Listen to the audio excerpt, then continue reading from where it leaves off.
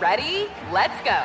Give me a vacation. Vacation! Give me a golf course. 70 courses! Let's get a water sport. Paddleboarding! Can I get excursions? Whale watching! Time for chill vibes. Beach yoga! How about a garden tour? Balboa Park! Give me a dolphin.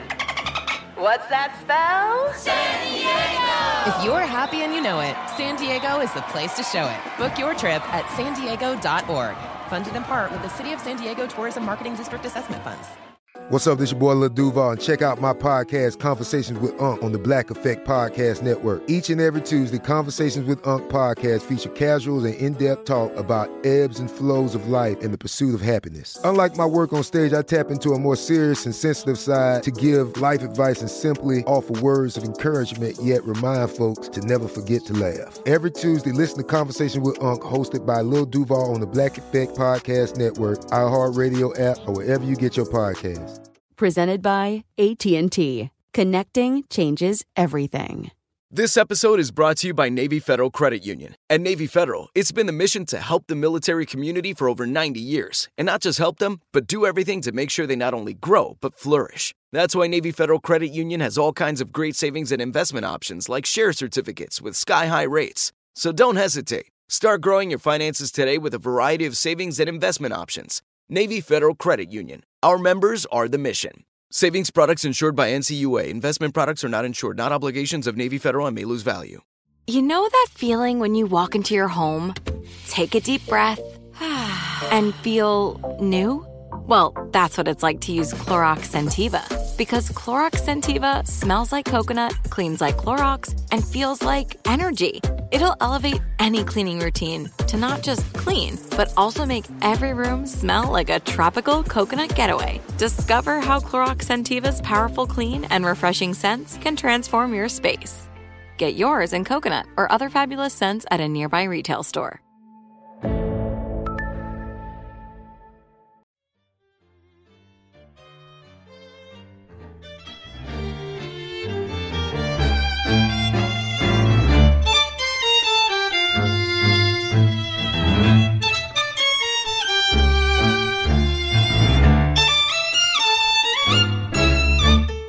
Welcome to a special bonus episode of From Scratch.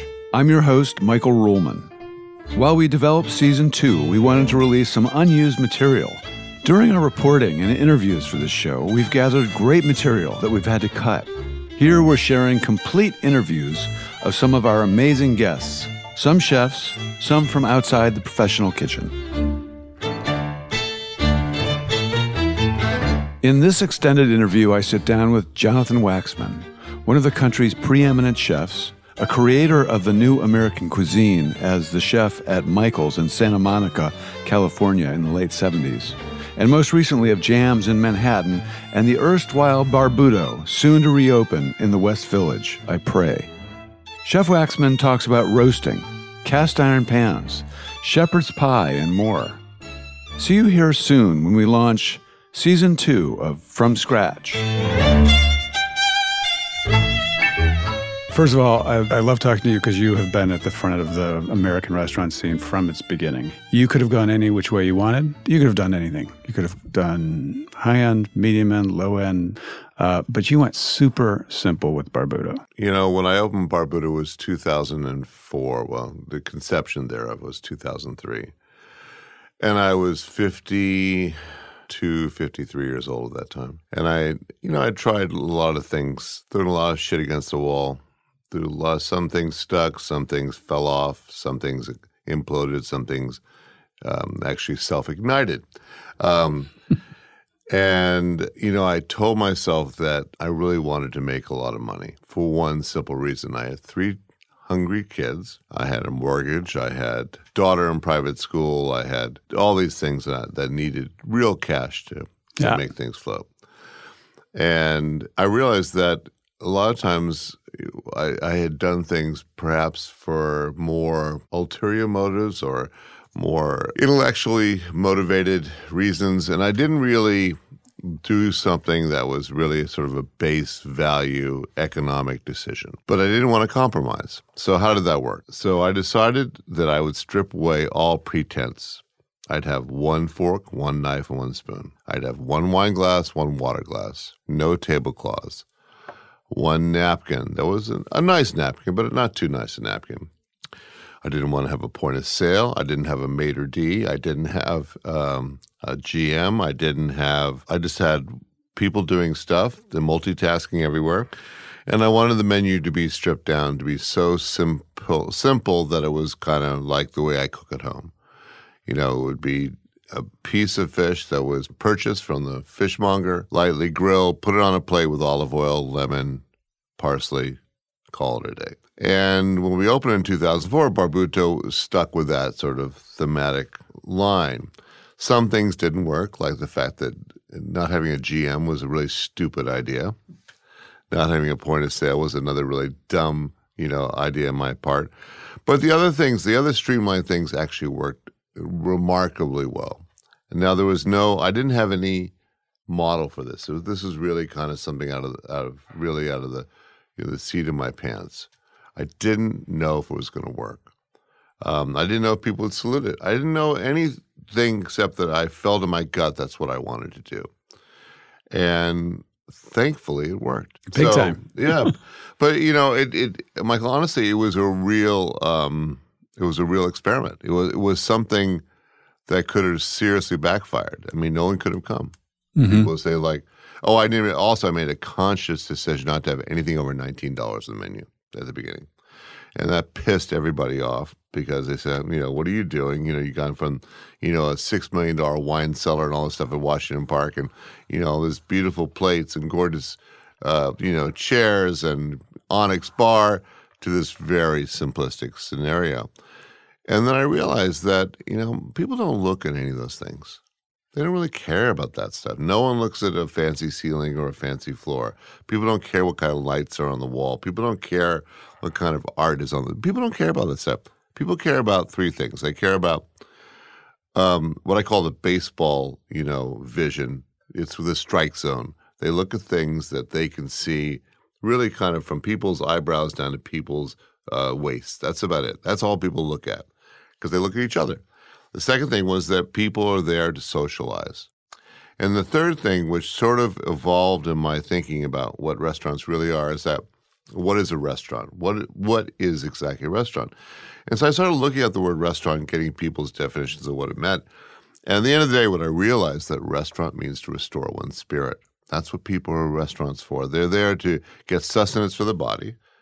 They're there to get a little alcohol, maybe. But more importantly, they were there to forget the day-to-day woes of their lives or the day-to-day travails, or they were there to celebrate, to engage in conversation, whether it was their teacher, their friend, their lover, it didn't matter. I wanted an environment where people felt that they could escape the rigors or the difficulties of the day-to-day dementia. And I think that kind of worked. That kind of worked in a strange way. And it was a conscious decision on my part to really make people feel like they were eating my house. Mm-hmm. That was really the most important part of the decision. I know I did. All those things worked for me. I fell in love again at Barbuto. It's that kind of place. Well, it was funny. And I think that it was partly, I was a little broken when I opened Barbuto. For a lot of reasons. I had done Washington Park, which was my first restaurant in 10 years. I had left New York and after Jams closed, and I went on sort of this kind of quest of a family and different stuff. And when I opened Washington Park, I realized I was kind of going backwards in time. I was not looking forward.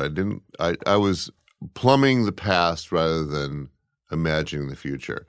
And I think for any business, regardless whether you're a doctor, you're a lawyer, you're a guy working in the gas station, doesn't matter. If you stay the same, you'll bore yourself to death, and you have to move forward. You have to change. And I realized that Barbuto was my sort of seminal kind of thinking on that I really wanted to make that quantum leap to another level. And I was sort of hoping that people would go along with me on the thing, and they did. So it kind of worked out. But it's with the closing of Barbuto, I think that it sort of showed that maybe I was kind of right.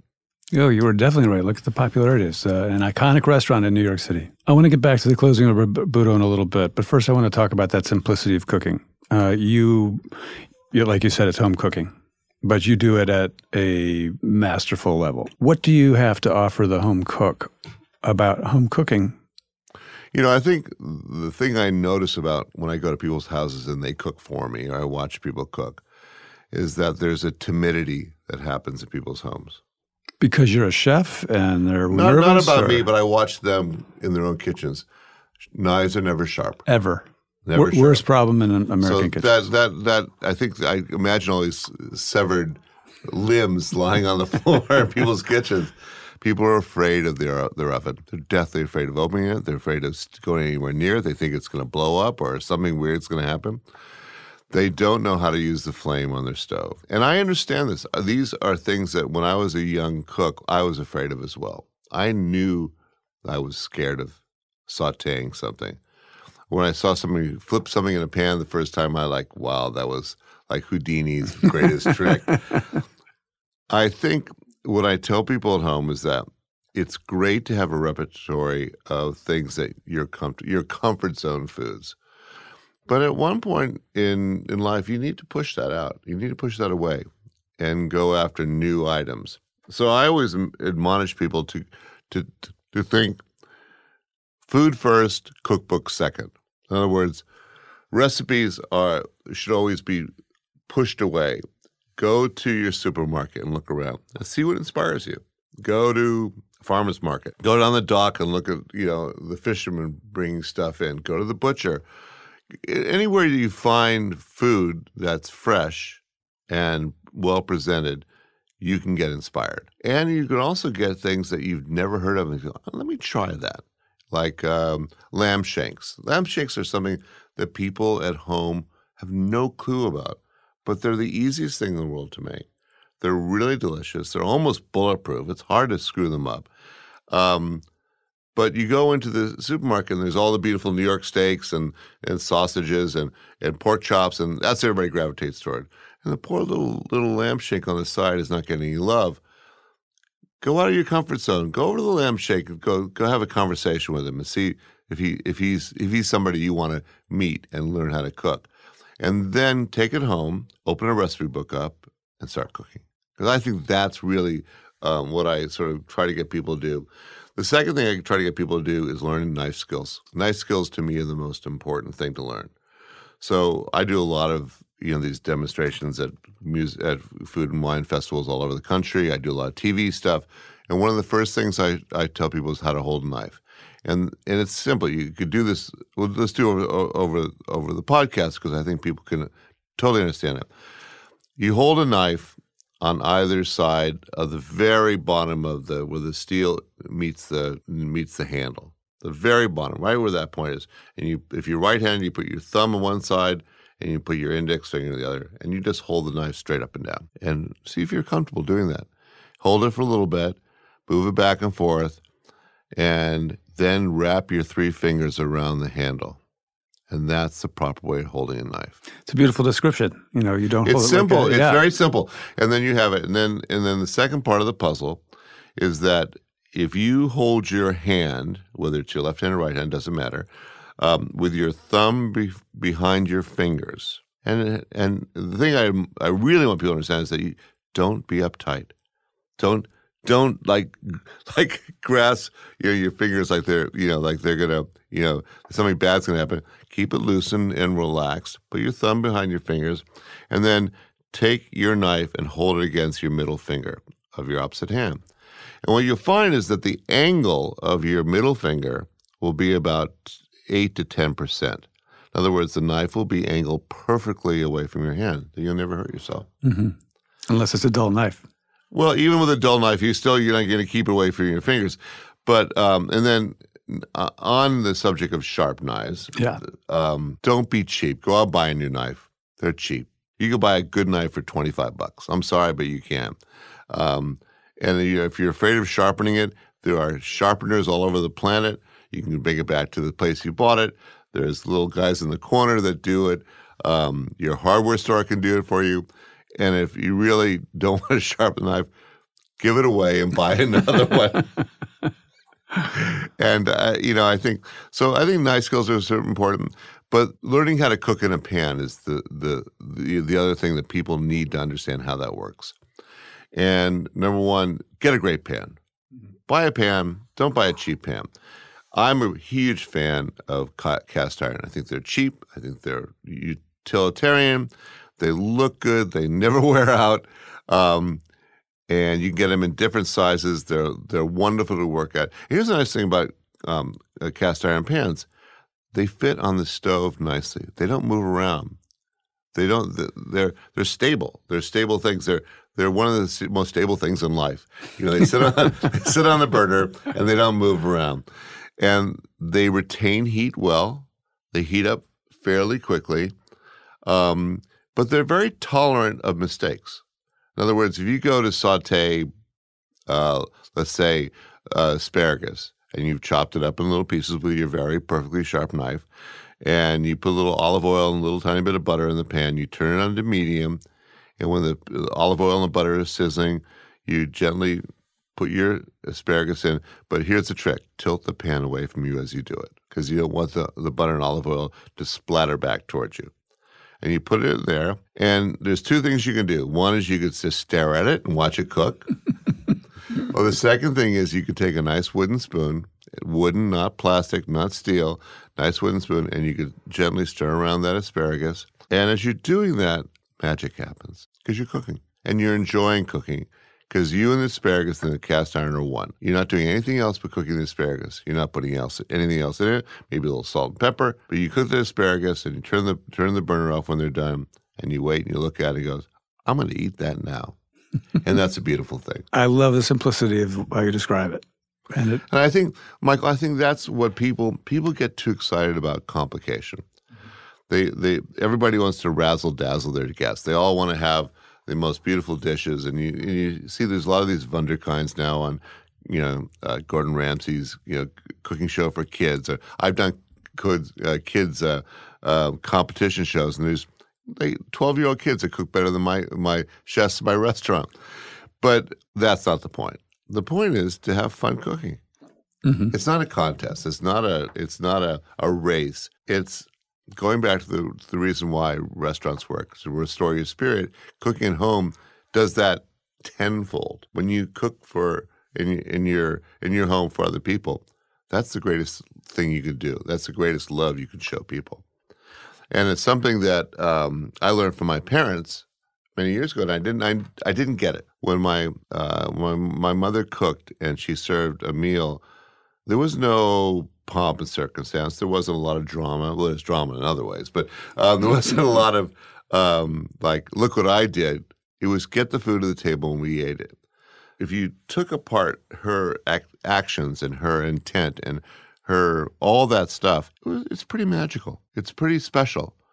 And I don't think we appreciate it in a way that makes a lot of sense. And that's one thing I want people to, that when you cook at home, you are doing something special. So go out and buy the best ingredients you can. They don't have to be expensive ingredients, but try to buy the best things you can, whether it's the best vegetables, the best fruit, and you don't need a lot of it. I think people buy way too much stuff. I think people fill up their refrigerators with so much junk that they get confused.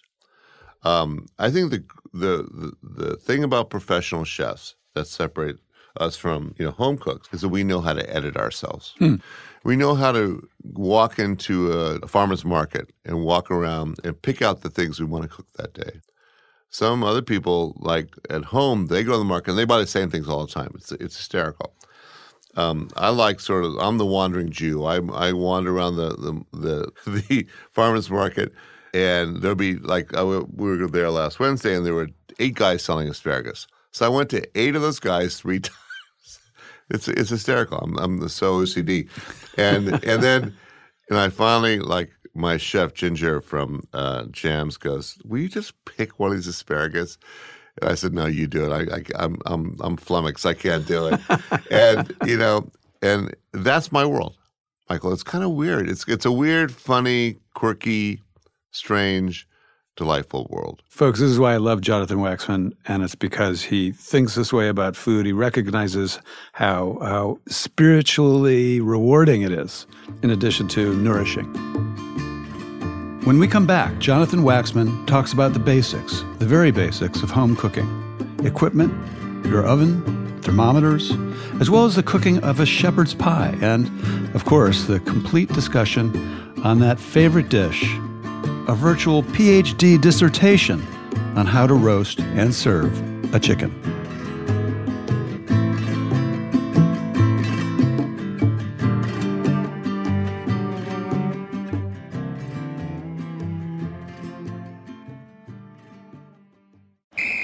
Ready? Let's go. Give me a vacation. Vacation! Give me a golf course. 70 courses! Let's get a water sport. Paddleboarding! Can I get excursions? Whale watching! Time for chill vibes. Beach yoga! How about a garden tour? Balboa Park! Give me a dolphin. What's that spell? San Diego! If you're happy and you know it, San Diego is the place to show it. Book your trip at sandiego.org. Funded in part with the City of San Diego Tourism Marketing District Assessment Funds. This is it. Your moment. This is your time to make your comeback with Purdue Global. When you come back with a Purdue Global degree, you create opportunity for yourself, your family, and your future. It's a degree you can be proud of, a degree that employers will trust and respect. Purdue Global offers working adults like you over 175 flexible degree programs to meet your specific career goals. These include associate, bachelor's, master's, and doctoral degrees and certificates. Purdue Global degree programs range from nursing to business to communication and more. Whatever your interest, we have the degree that will move you forward. You have the knowledge, you have the experience. Now it's time to get credit for the work you've done and earn the recognition you deserve with Purdue Global, Purdue's online university for working adults.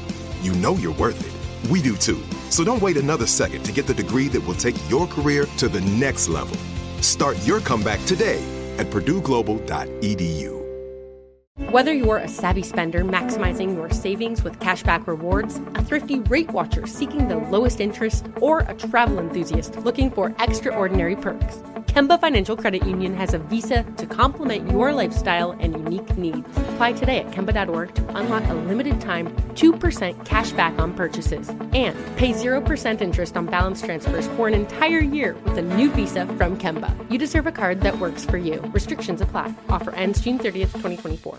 Are you still searching for your perfect place to call home? Well, now is the time to buy at Fisher Homes. If you're looking to move in before the end of 2024, May could be your last opportunity to start building your dream home and close before the year's end. If you're hoping to move in even sooner, Fisher Homes also has homes that are move-in ready and waiting for you, where you can start enjoying the benefits of homeownership even faster. Schedule your personal tour with a new home advisor today at FisherHomes.com and make this spring the season you find your perfect home sweet home.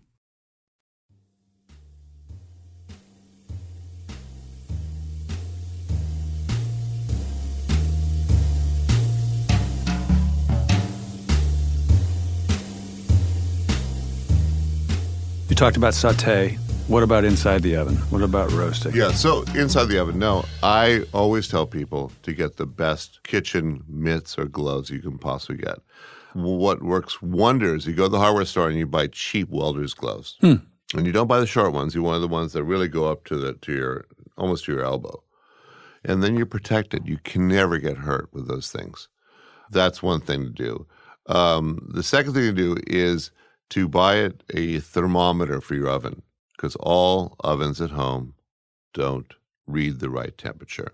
They're all what we call non-calibrated. Now, you can get your local gas company or electric company to calibrate them for you, but they don't stay calibrated. They're just not built the way commercial ovens are built.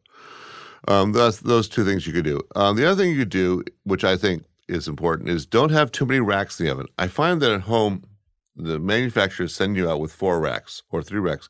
You really don't need 2 racks in your oven. Mm-hmm. And I think just 2 is fine. You don't need more than that. And the bottom one can stay fairly close to the bottom when you want to roast turkeys and big items. And the second one can be in the middle. And then if you really are doing a lot of cookies, I suppose you could put another third one in. But how many cookies can one cook at one time at home? So 2, I think, is fine. And then the other thing is make sure the oven light works. That's a big one. You know, it's good to be able to see what's going on in the oven, see what your dish is doing. And then also, the broiler is your best friend, especially when you're in a pinch. Broiler can do anything. There's a famous, John Hersey wrote a book on bluefish, and one of his recipes, I just love it, is a bluefish fillet with Hellmann's mayonnaise lathered on top, cooked in the broiler for 5 minutes, and that's the dish. Beautiful. Perfect. Yeah. You know, to me, it's like, so the broiler is a great friend. But so let's take the most straightforward thing one can cook. So I love cooking pies at home. Pies are the greatest thing to make, I believe, in home cookery. And you can make savory pies, you can make fruit pies, you can make pies they run the gamut of life. Yeah. Pies. And one of the pies, so let's take a savory pie. And one of the greatest things I love is shepherd's pie. And so you have leftover leg of lamb, and you've got leftover mashed potatoes, and you've got carrots, peas, and onions, and you got the lamb stock. So you got all the fixings.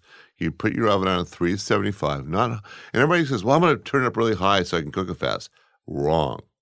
Don't do it too low. Don't do it too high. 375 is a nice, what I call a gentle heat. It's something you can cook almost everything at 375.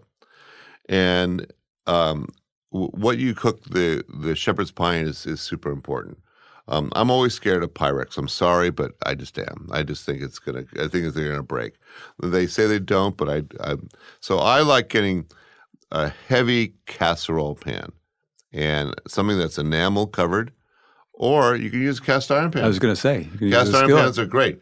So let's stick with our cast iron pan.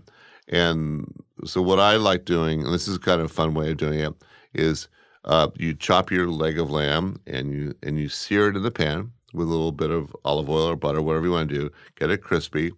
And then you add some onions and garlic, and you add the stock back in, and you cook it just till it's starting to get tasty. You add the vegetables from the night before or fresh vegetables, doesn't matter, and you let it cool for about half an hour. Go have a cigarette or a cocktail, or go watch the tennis match. Come back, and then you have your cold mashed potatoes. And it's important to have the cold ones and not room temperature. I don't know if people get that, but cold mashed potatoes is better for this dish. And you take a rubber spatula and you smear the mashed potatoes on top. Why cold? Because you want it to hold a form. It's like concrete. If it's too soft, it's just going to go down inside the stew. Right. Okay? So you smear it on top. And some people like putting cheese on top. I don't. Some people like getting a really crisp exterior. I just like it to cook. And you put it in the 375-degree oven. How long? So it's hot. Well, no. It's got to really be cooked. So this is where there's tools that one can use. One is to actually just pull the thing out of the oven and taste it. Pull a piece out, and then you ruin the top of the pie, so that's not good. I like these simple little thermometers that they sell. They're $10, $15. You stick it inside, and at 150, 160, you're not there yet. You're 175, 180, you're there. You cooked it. The outside is bubbling. The top is kind of golden brown. And you take it out. And what's the second most important thing about roasting? Letting things rest. Because the oven works by convective heat. It shoves very hot heat at the objects in the oven. So the outside gets super hot quickly, but the inside is waiting to get hot. So as it's waiting to get hot, there's some transference of heat energy, but it's not perfect. So when you take it out of the oven, the outside is still incendiary hot. The inside is 170, 165.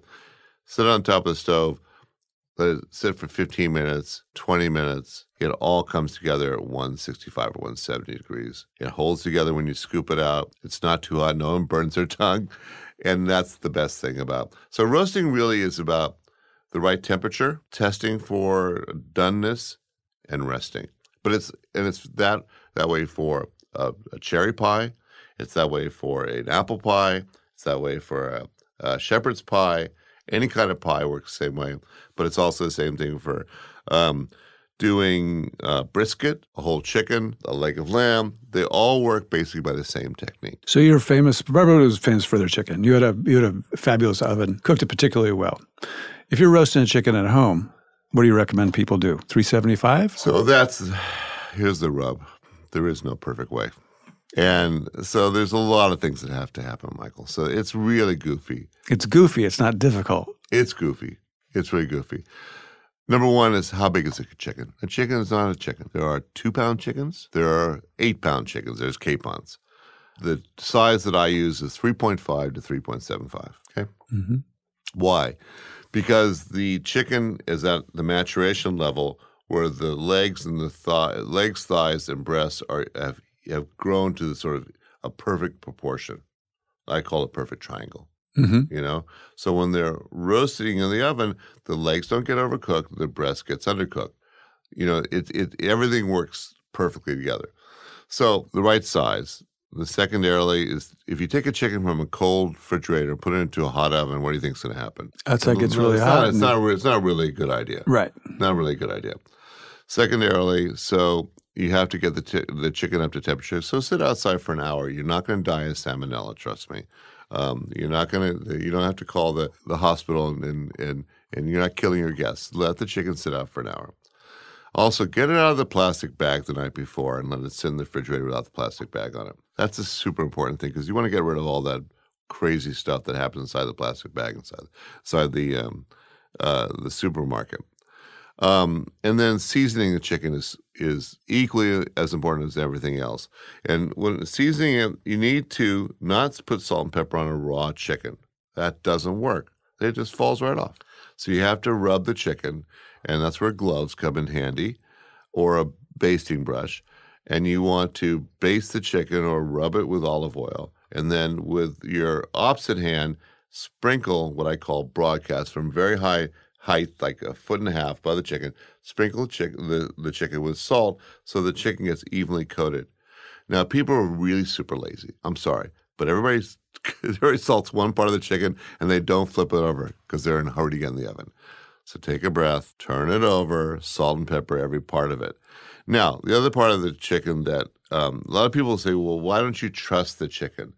And when I was in France, when I was in cooking school, I never understood trusting because it seemed to do two weird things. One, it compressed the legs in kind of almost a Marquis de Sade fashion, and they look weird.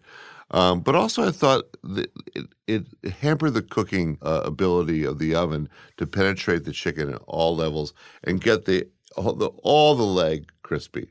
So when you tuck the leg close to the body, you're missing that inner skin. So that remains sort of flaccid, so to speak. Mm-hmm. So chicken's free, the Berkeley style, free chicken, legs up in the air. I do bend the wings back on themselves. I just like doing that. I don't know why.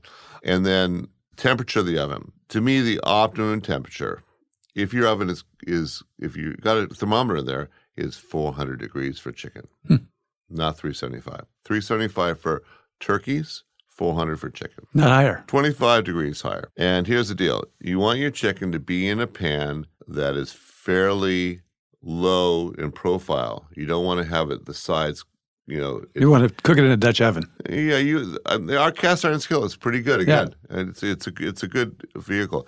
And you also want to oil the pan. And you want to make sure before you put the chicken in the oven that you could slide the chicken back and forth. You want to make sure it could skate. Mm-hmm. Everybody sticks their chicken in the pan. Now, it's not a horrible thing, but it's not a really good thing either because you want every part to get crispy. So when you put this chicken in a 400-degree oven, you let it sit for an hour, you salt and peppered it, you got oil on it, and it's got your undivided attention. And then on the top of the stove, I put a little saucepan with a spoon and a ladle and a half cup of water, okay? We're going to get to that in a second. Okay. All right? Mm-hmm. So the chicken's in the oven and it's hanging out. It's been about 8 to 10 minutes now, and all that subcutaneous fat underneath the chicken skin is starting to cook. And what happens when it cooks, it literally starts to boil. And while it's boiling and all this stuff's happening, it tries to get out. It wants to get out. So It wants to get out and create, and that's what the blistering of a chicken happens, and that's where I think a lot of the magic is. So once it does that, some of the fat actually does escape. So after about 8 or 10 minutes, open the oven door. The heat will not escape forever. It'll be fine.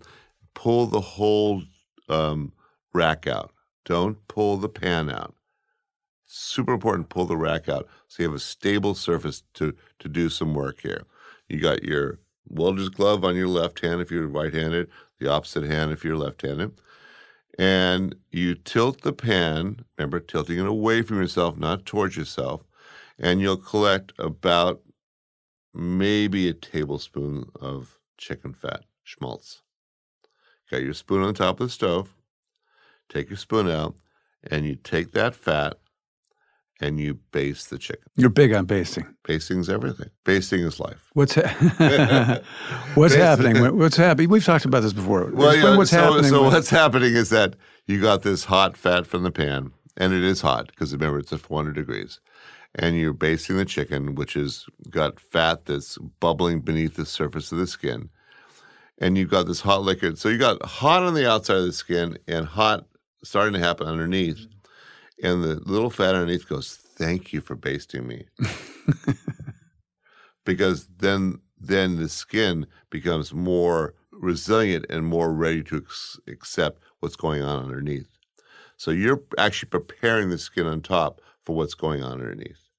So you put back the chicken and you shake the pan to make sure the chicken slides around, and you turn the chicken 90 degrees. Now, what is that like some weird, satanic kind of situation? No.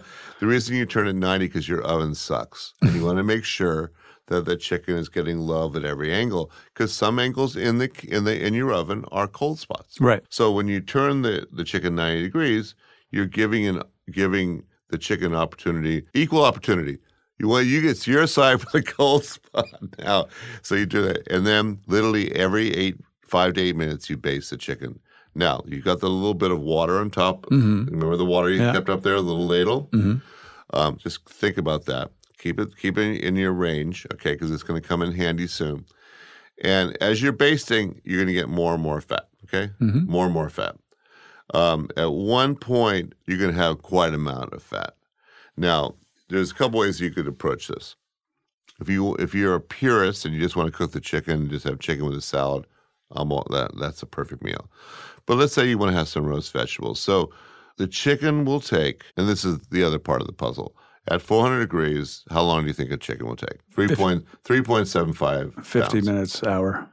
So it will actually cook in 11 to 12 minutes a pound, all the way through. It'll actually do that, but it won't be ready. But it will cook in that time period.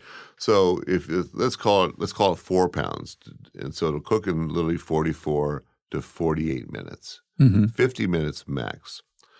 So if you're basting from 8 minutes out, every 5 minutes, you can baste at least 6 to 8 times in that time period. Mm-hmm.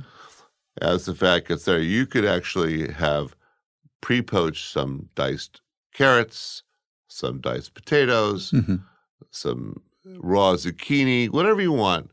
And at the 25-minute mark, after you start it, you can put those vegetables in the pan with the chicken. Not before, because they'll disintegrate. They won't be happy. And once you put them in there, they become to roast in that schmaltz, and that's an amazing thing. Okay. Another thing happens too is they absorb a little of the schmaltz as part of their flavoring agent. But their caramelization is what's beautiful about it. Because remember, the pan's at 400 degrees, the fat's at 400 degrees, the chicken's getting up to 400 degrees, but the vegetables go in and they're ready to go. They're going to become 400 degrees almost instantaneously. So they start to caramelize. The sugars inside the vegetables, the sugars actually will start to caramelize or turn golden, and that's the magical part there.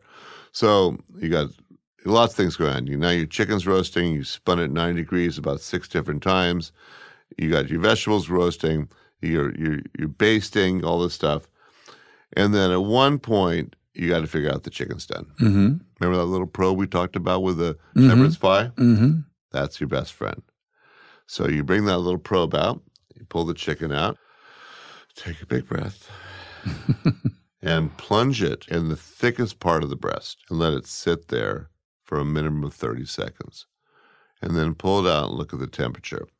Now, invariably, it'll be probably about 150 to 155 degrees at that point inside the chicken. But if you put the probe on the very exterior of the chicken, it'll probably read 175 to 180. So there's going to be a discrepancy of almost 20 degrees. It's kind of crazy. Do you yank the chicken out at that point? Some people do. You can actually do that. Nothing bad will happen. In fact, some people prefer doing that. I like getting it right up to 160 at that point. And you also can test right at where the thigh meets the leg. That's another good point. So you put it back in, you baste it again, and then you pull it out 5 minutes later, test it. It's at my optimum. You pull the whole thing out of the oven, put it on the stovetop, and then you gently, with a very heavy spatula and a kitchen fork, put the chicken into a platter that you have next to you.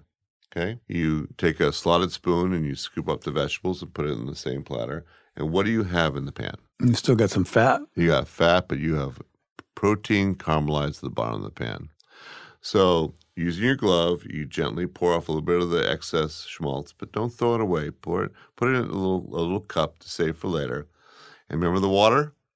Remember that water is there? Now the water goes in. So the water goes into the pan, and you're creating the sauce. And you're getting all the caramelization, all that. And if your chicken's stuck there and you got a little skin there, that'll help with the sauce as well. All those different things. And don't turn on the burner. Just let the natural heat of the oven to create this sauce on top of the thing, on top of the stove. And if you want to, you can scrape it up with a whisk or a spoon or whatever, what have you. And if you want to, you can add things like a little tarragon to there. You can add some crushed garlic. You can add in some whatever you want. At that point, Bob's your uncle. You can put in butter. You can put in yogurt, whatever floats your boat. I invariably put butter. My wife wrinkles her nose at that, but, that's okay. And you scrape it all up, and then remember the pan is heavy, so you have to be careful. And using two hands, you have a little sauce. I have a little cow sauce boat. It's kind of cute at home. So I pour it into the little cow sauce boat. Now, while you're doing this, time is passing you by, right? Mm-hmm. Time is passing you by. So what's happening? The chicken is resting next to you. We're talking about the whole resting thing. So it took you probably 8 to 12 minutes to create the sauce. Mm-hmm. And at that point, the chicken is so happy you're doing that because you've ignored the chicken. Don't look at me. Don't look at me. Don't look at me. I'm resting. I'm sleeping. I'm taking a nap. And then some people say, well, the chicken's getting cold. Okay, fine. The oven's still on, right, dude? So you take the platter the chicken's on and make sure it's an oven-proof platter, of course. And you open your oven up, put the platter inside of the oven. You might have turned the oven off by then, so that's fine. The temperature will be fine. It'll be 280 degrees at that point. You let it in there, stay in there for 4 to 5 minutes. You bring it to the table, put it on the table, say, okay, dinner time. Everybody comes to the table. By that point, the chicken has rested in one manner or another for a minimum of 20 minutes. So the cooking time was 45 minutes to an hour, depending on the size of the bird. I'm going to say 48 minutes. But it rested for a minimum of 20 minutes. So it's 48 plus 20. So you really cooked the bird an hour and 8 minutes, even though it wasn't in the oven the whole time. Because the cooking process really is from the time you put the chicken in the oven to the time you serve it. Because the chicken is still cooking. Right. And people have to understand that that's what's going on. That's why people overcook things. Because they might have taken it out of the oven right when the time when they thought it was perfect. And they get to the table, and why is it all stringy? And because you overcooked it. You went past the point. You gotta get to that 160 degree point, which is super important. You gotta let it sit on the side. And also the tenderness thing happens with resting. There's a weird thing that happens with this molecular thing that happens inside the chicken with resting that I don't understand whatsoever. But I know it operates that way. It happens with fish, it happens with meat, it happens even with vegetables.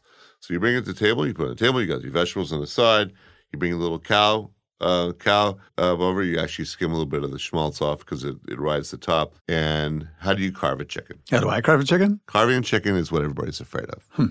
Okay, so here's the easy way to do it. When no one's looking, you put gloves on and you rip the breasts off and you rip the legs off and you cut it up. Don't say anything to anybody.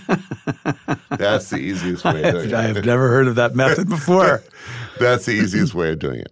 If you want to be a showman and show off to your folks at the table that you know what the hell you're doing, you take a very sharp knife and using a kitchen fork, which is a 2-pronged fork, you put the chicken so it's perpendicular to you. So it's right here, right?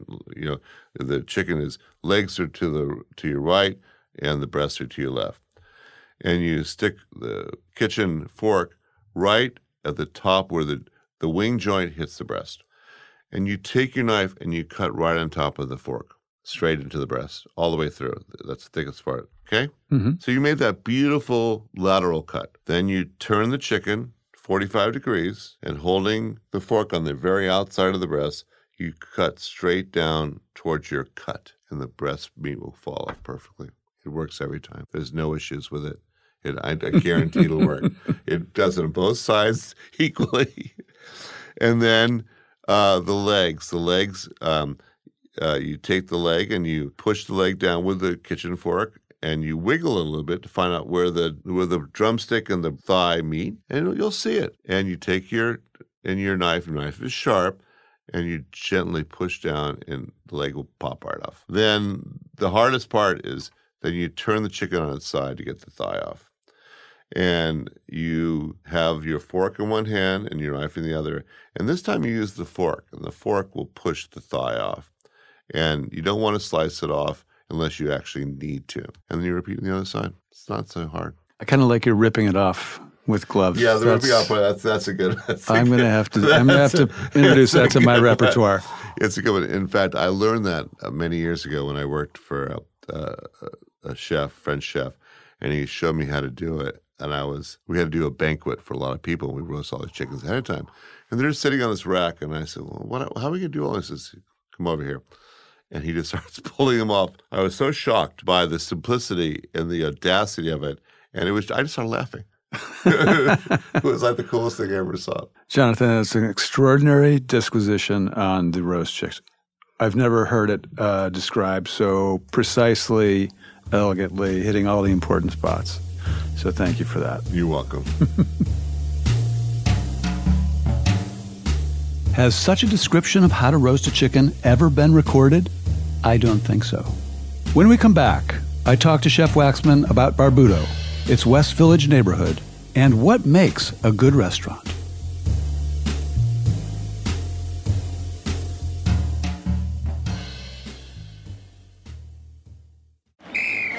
Ready? Okay. Give me a beach. Beach. Give me great food. Tacos. Give me adventure. Hiking. Give me a date night. Sunset cruise. Give me some smiles. Cheese. Give me more beaches. Beaches. What's that spell? San Diego. If you're happy and you know it, San Diego is the place to show it. Book your trip at sandiego.org. Funded in part with the City of San Diego Tourism Marketing District Assessment Funds. This is it. Your moment. This is your time to make your comeback with Purdue Global. When you come back with a Purdue Global degree, you create opportunity for yourself, your family, and your future. It's a degree you can be proud of, a degree that employers will trust and respect. Purdue Global offers working adults like you over 175 flexible degree programs to meet your specific career goals. These include associate, bachelor's, master's, and doctoral degrees and certificates. Purdue Global degree programs range from nursing to business to communication and more. Whatever your interest, we have the degree that will move you forward. You have the knowledge, you have the experience. Now it's time to get credit for the work you've done and earn the recognition you deserve with Purdue Global, Purdue's online university for working adults. You know you're worth it. We do too. So don't wait another second to get the degree that will take your career to the next level.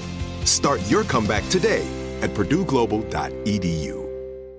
Whether you're a savvy spender maximizing your savings with cashback rewards, a thrifty rate watcher seeking the lowest interest, or a travel enthusiast looking for extraordinary perks, Kemba Financial Credit Union has a visa to complement your lifestyle and unique needs. Apply today at Kemba.org to unlock a limited-time 2% cash back on purchases and pay 0% interest on balance transfers for an entire year with a new visa from Kemba. You deserve a card that works for you. Restrictions apply. Offer ends June 30th, 2024.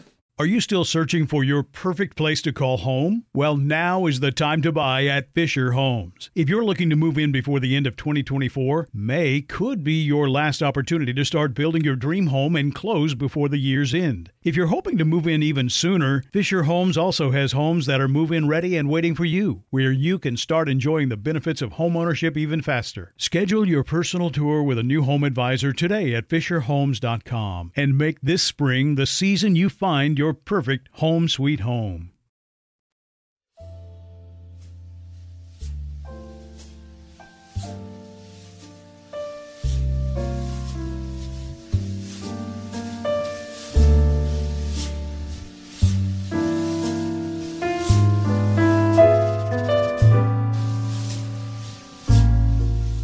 I want to talk now about Barbuto. And first of all, I really am sad. I really miss it. It was one of my favorite spots of all of New York City. Well, I live across the street. It was, as you say, a place to restore yourself, a place to socialize, a place to have a great bourbon with a giant ice cube at the end of the evening. It was, I think, the perfect restaurant. Well, that's high praise. I don't know if I deserve that, but thank you. You know what's funny, Michael? I was talking to Danny Meyer, who was a big fan of Barbuto, and I'm a big fan of his. And he came for one of the last meals, and he looked at me and goes, the last night of Union Square Cafe, he walked outside and started crying. Oh, my God. And he says, just wait. Oh, jeez. It never happened for me. No? No, didn't happen at all, you know? And I could be sentimental. I might, you know. I find that hard to believe. I could be sentimental about certain things. Okay. My daughter just graduated from Princeton last week. I was Congratulations. I was very sentimental about that. Well, how'd you feel the last service? I felt good about it. I felt damn good. I felt like I accomplished something. And Jennifer Davidson is my GM. She was smarter than anybody and more, I think, intuitive than anybody. Described it as, you know, we left on a high note. We didn't wait for our career to get stale and weird and bizarre. We left when we needed to leave. And whether there's another Barbuto in the future or there's a different iteration, whatever it is, it leaves a good taste in people's mind that, yeah, they were smart enough to get out while the going was good. They didn't wait for things to get stale and stupid. And I think, Michael, everything has to change. Right. Everything does. MFK Fisher, I was a huge fan of reading her books about going to France in the 30s. And there's one time she talks about going into this restaurant in Dijon, which was her favorite restaurant in the world, and this favorite waiter, and this meal that she had described previously in the book. And she went back to revisit it. And the restaurant was still there. The waiter was there, but he was a lot older. They sat down, and he was past his prime. The meal was past his prime. The restaurant was past his prime. And there was a melancholy sadness about that. And I think we all have to evolve. We all have to change. Nothing stays the same. Mm-hmm. And I think it's important, especially for young chefs, to understand that. You got to remember that you got to reinvent yourself. You can't. If you don't change, you die.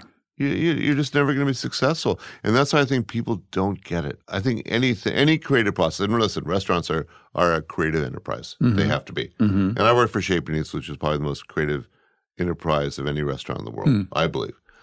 And I think that Alice understood that, you know, that things have to move forward. Now, her idea of moving forward was going backwards in time, looking back to the 19th century and the 18th century and the 17th century, because she felt that looking back to how people grew vegetables or cultivated poultry or raised livestock was a better way of doing it than the way we do now. That was important to her, and that was evolution for her.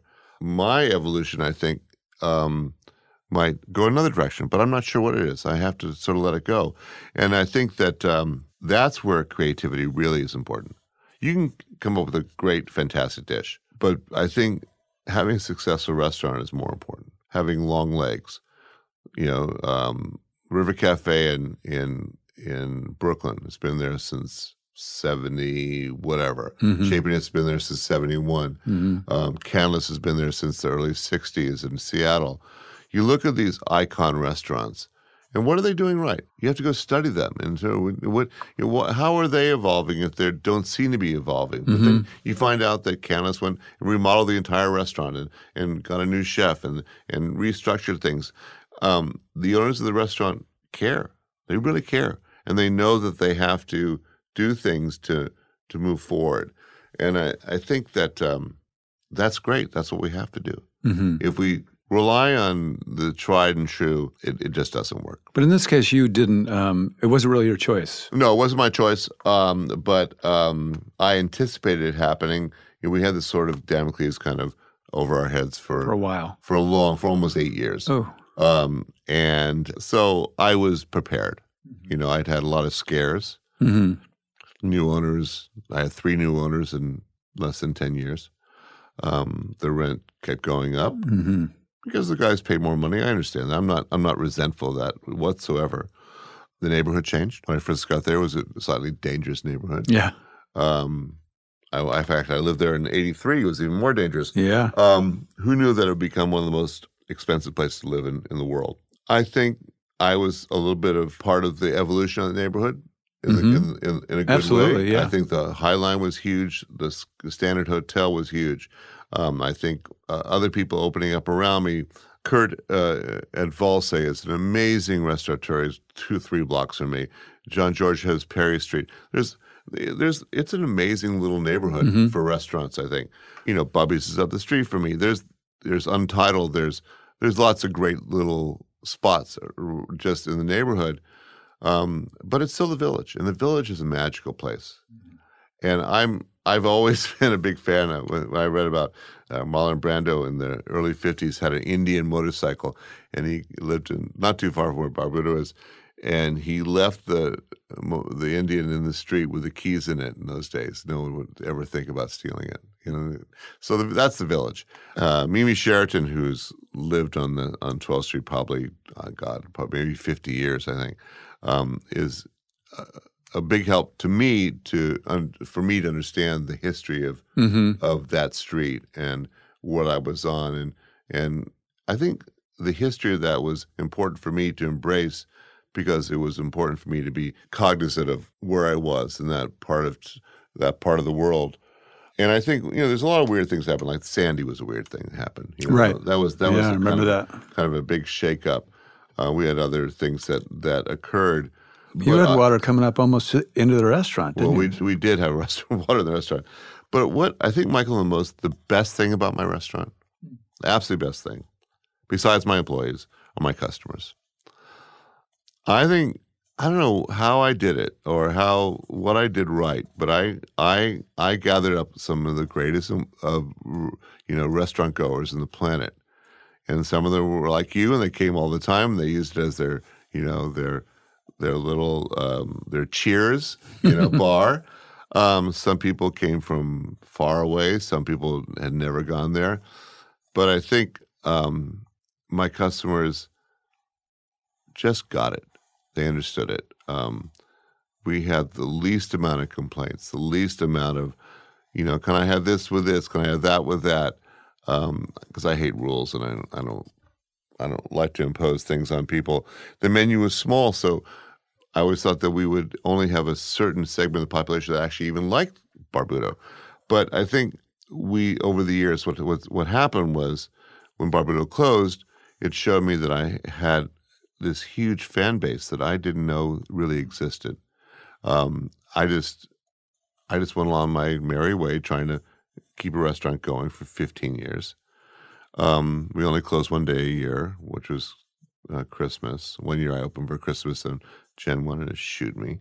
But that does take a toll on you as well.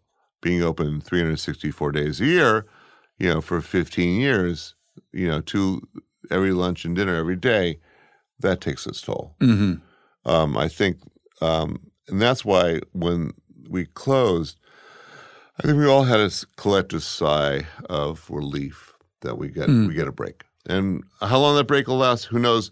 But we were all tired. And the other part of what people should understand, and I'll be totally transparent here, is that restaurants fall apart. Mm-hmm. Barbuda was never designed to do the amount of covers we were doing. I mean, we made it happen. We managed it to the best of our abilities. But the infrastructure, Bobby Flay told me once when he closed Bar America, and they got an estimate to repair all the air conditioning and plumbing and electrical system, and it cost as much as the restaurant cost when he first moved in there just to do that stuff. So everything was broken at the end.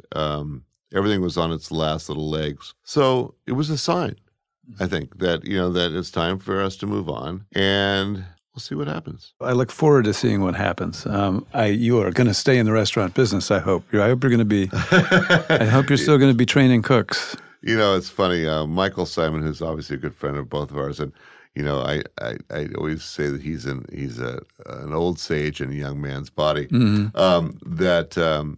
He says, Wax, I don't know how long we can do this for, but it's a little bit like a heroin addiction. You never really going to get over it. And I think that the addiction is a good addiction. It's something that powers one on.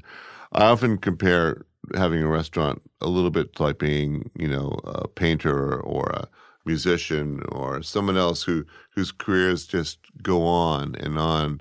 Physicists, for instance, live long, wonderful lives. Novelists sometimes live long, wonderful lives. I think that if you love what you do, you live a great life. Mm-hmm. And I think that if you have people that are around you that support you, and you have customers that buoy you up every day, and Michael, it's the nicest thing in the world when people say this is a great meal. There's nothing better than those words. Or like, I came here from Orlando, Florida, just to eat here. That's not a bad thing. And that happens so much to me. I never took it for granted, by the way, but it was just kind of amazing to me. Every time those words were uttered by somebody, like, I look at it, are they talking to me? They're talking to somebody else. It's incredibly edifying in lots of ways. But the last part of the puzzle is that, it's not about me. It's really about my staff. It's about Jen Davidson and Michael Kelly and all the people, all the cooks that have gone through the kitchen, all the waiters that have waited in the restaurant. But it's the dishwashers that have the hardest job and have to deal with the thousands of plates of dirty plates every day and all that stuff. Those are the people that make the restaurant work. Oh yeah, dishwashing is the most important station in the kitchen. If they don't get their work done, you can't serve the food. No, I think that we try to treat people pretty fairly. It doesn't always work, and God knows I make mistakes. But at the end of the day, I think that, that old adage about treating people the way you want to be treated is a good marching paradigm. Mm-hmm. And then the other part of the puzzle is that be honest with yourself. If you screw up a dish, admit it to somebody. You know what? That dish wasn't great. Let me take it off your bill. Mm-hmm. Didn't like that wine? Yeah, that wine sucked. I didn't make it, but I served it to you. So you have to listen to customers. You can't be tone deaf with them. I think that a lot of people just say it's my way or the highway kind of thing. And I think that's kind of it's an arrogant behavior that I think maybe it serves some people well. I don't know. But, hospitality is a very difficult word for Americans. Mm-hmm. We're not good with it. We're not good at saying hi to people. We're not friendly in that sense. Well, certain parts of the country are more friendly than others. I think that it's hard for us to shake people's hands, look people in the eye. It's hard for us to let ourselves go.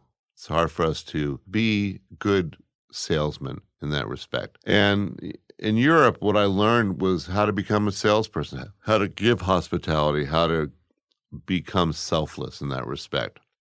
I remember Michael Chow from Chow's, Miss Chow's, he always says he loved to have Chinese cooks in the kitchen because they cook better than anybody, and Italian waiters because they get the best service. So that was kind of funny. But that joke is kind of true, is that, I think hospitality is not something that's inbred in us, and you have to learn it. But I think we all have it. We all have empathy for others. We all have passion for others. We all have a love of ourselves. Sometimes it's not readily apparent. And you have to get that out of people. And I think that's one thing that we've been very good about. I have one waitress that came to me, the most timid person on the planet. She was like a little mouse. And she'll tell you 8 years or 9 years later that she's a different person. Mm-hmm. Because we forced her. We didn't care that she said she was shy. She wasn't going to be shy with us. She was going to learn how to be a people person, a customer person, she was become a restaurateur. And she was going to learn the wine list. She was going to learn the menu. She was going to learn how to look people in the eye. But I didn't want robotics. I didn't want people to recite the Barbuto way to people. I wanted people to interpret the experience in their own voice. And I think that's really important. How to learn to use your voice in the restaurant. And I think that serves me well because I don't have, I have everybody sort of interpreting what I do with an overlying philosophy about how to do things, which is kind of do things simply. Mm-hmm. So it's pretty. So the formula, it's pretty straightforward. I think there's not a lot of crazy magic involved. We serve pretty good chicken. We serve pretty good potatoes. We have pretty good gnocchi, pretty good kale salad, and we have a knife, fork, and spoon on the table, and one wine glass and one water glass. Which that philosophy hasn't changed since day one.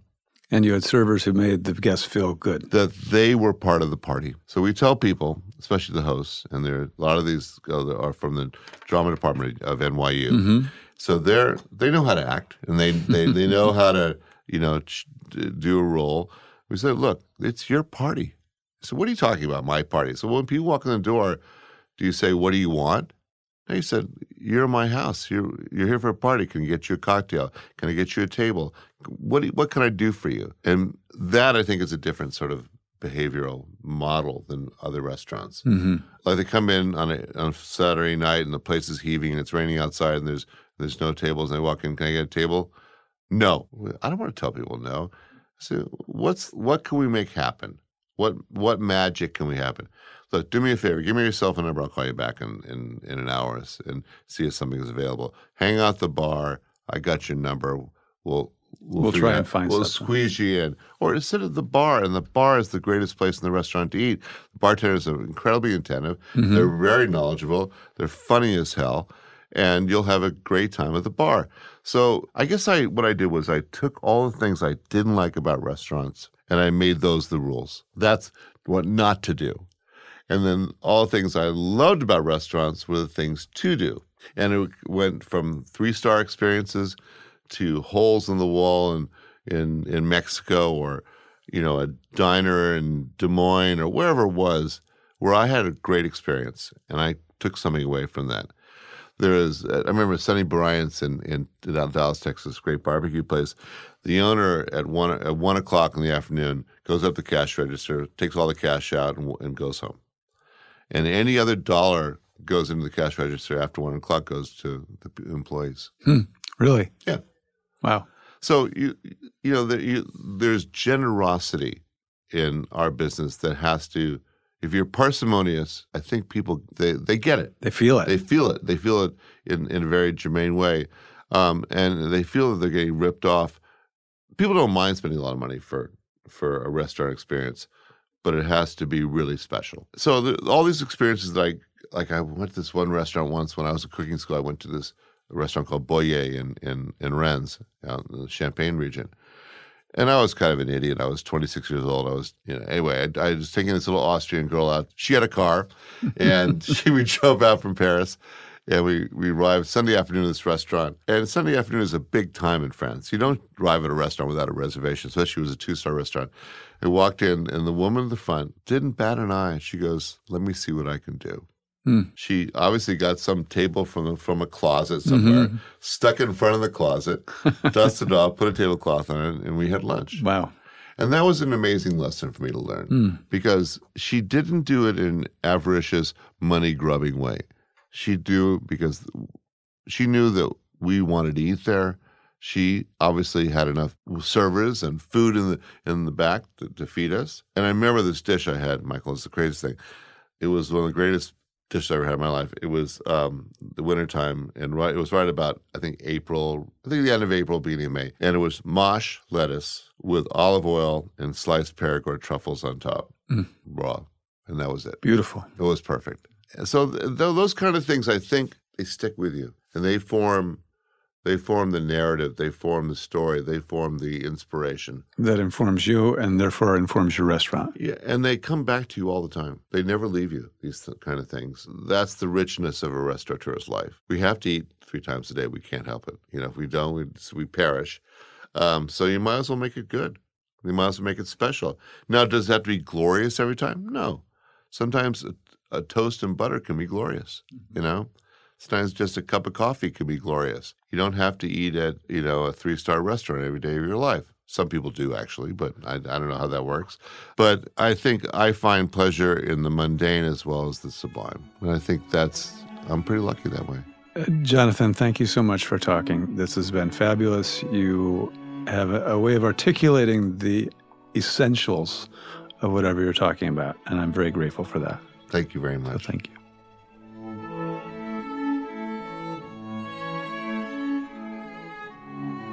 When you can have a conversation with a chef-restaurateur like Jonathan Waxman, it feels pretty lucky. Cast iron skillet, the most stable object on the planet. That's both practical and philosophical, which is part of why we love him. But it's that spirit of generosity and magic and the restoration of the soul. That's what I love most. That, ultimately, is what food and cooking is all about.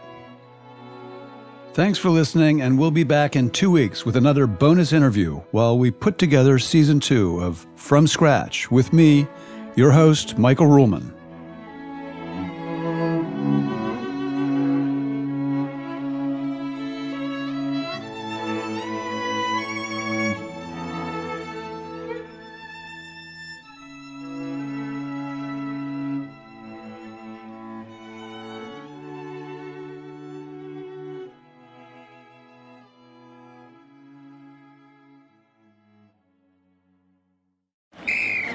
Ready? Okay. Give me a beach. Beach. Give me great food. Tacos. Give me adventure. Hiking. Give me a date night. Sunset cruise. Give me some smiles. Cheese. Give me more beaches. Beaches. What's that spell? San Diego. If you're happy and you know it, San Diego is the place to show it. Book your trip at sandiego.org. Funded in part with the City of San Diego Tourism Marketing District Assessment Funds. Whether you're a savvy spender maximizing your savings with cashback rewards, a thrifty rate watcher seeking the lowest interest, or a travel enthusiast looking for extraordinary perks, Kemba Financial Credit Union has a visa to complement your lifestyle and unique needs. Apply today at Kemba.org to unlock a limited time 2% cash back on purchases and pay 0% interest on balance transfers for an entire year with a new visa from Kemba. You deserve a card that works for you. Restrictions apply. Offer ends June 30th, 2024. This is Malcolm Gladwell from Revisionist History. eBay Motors is here for the ride.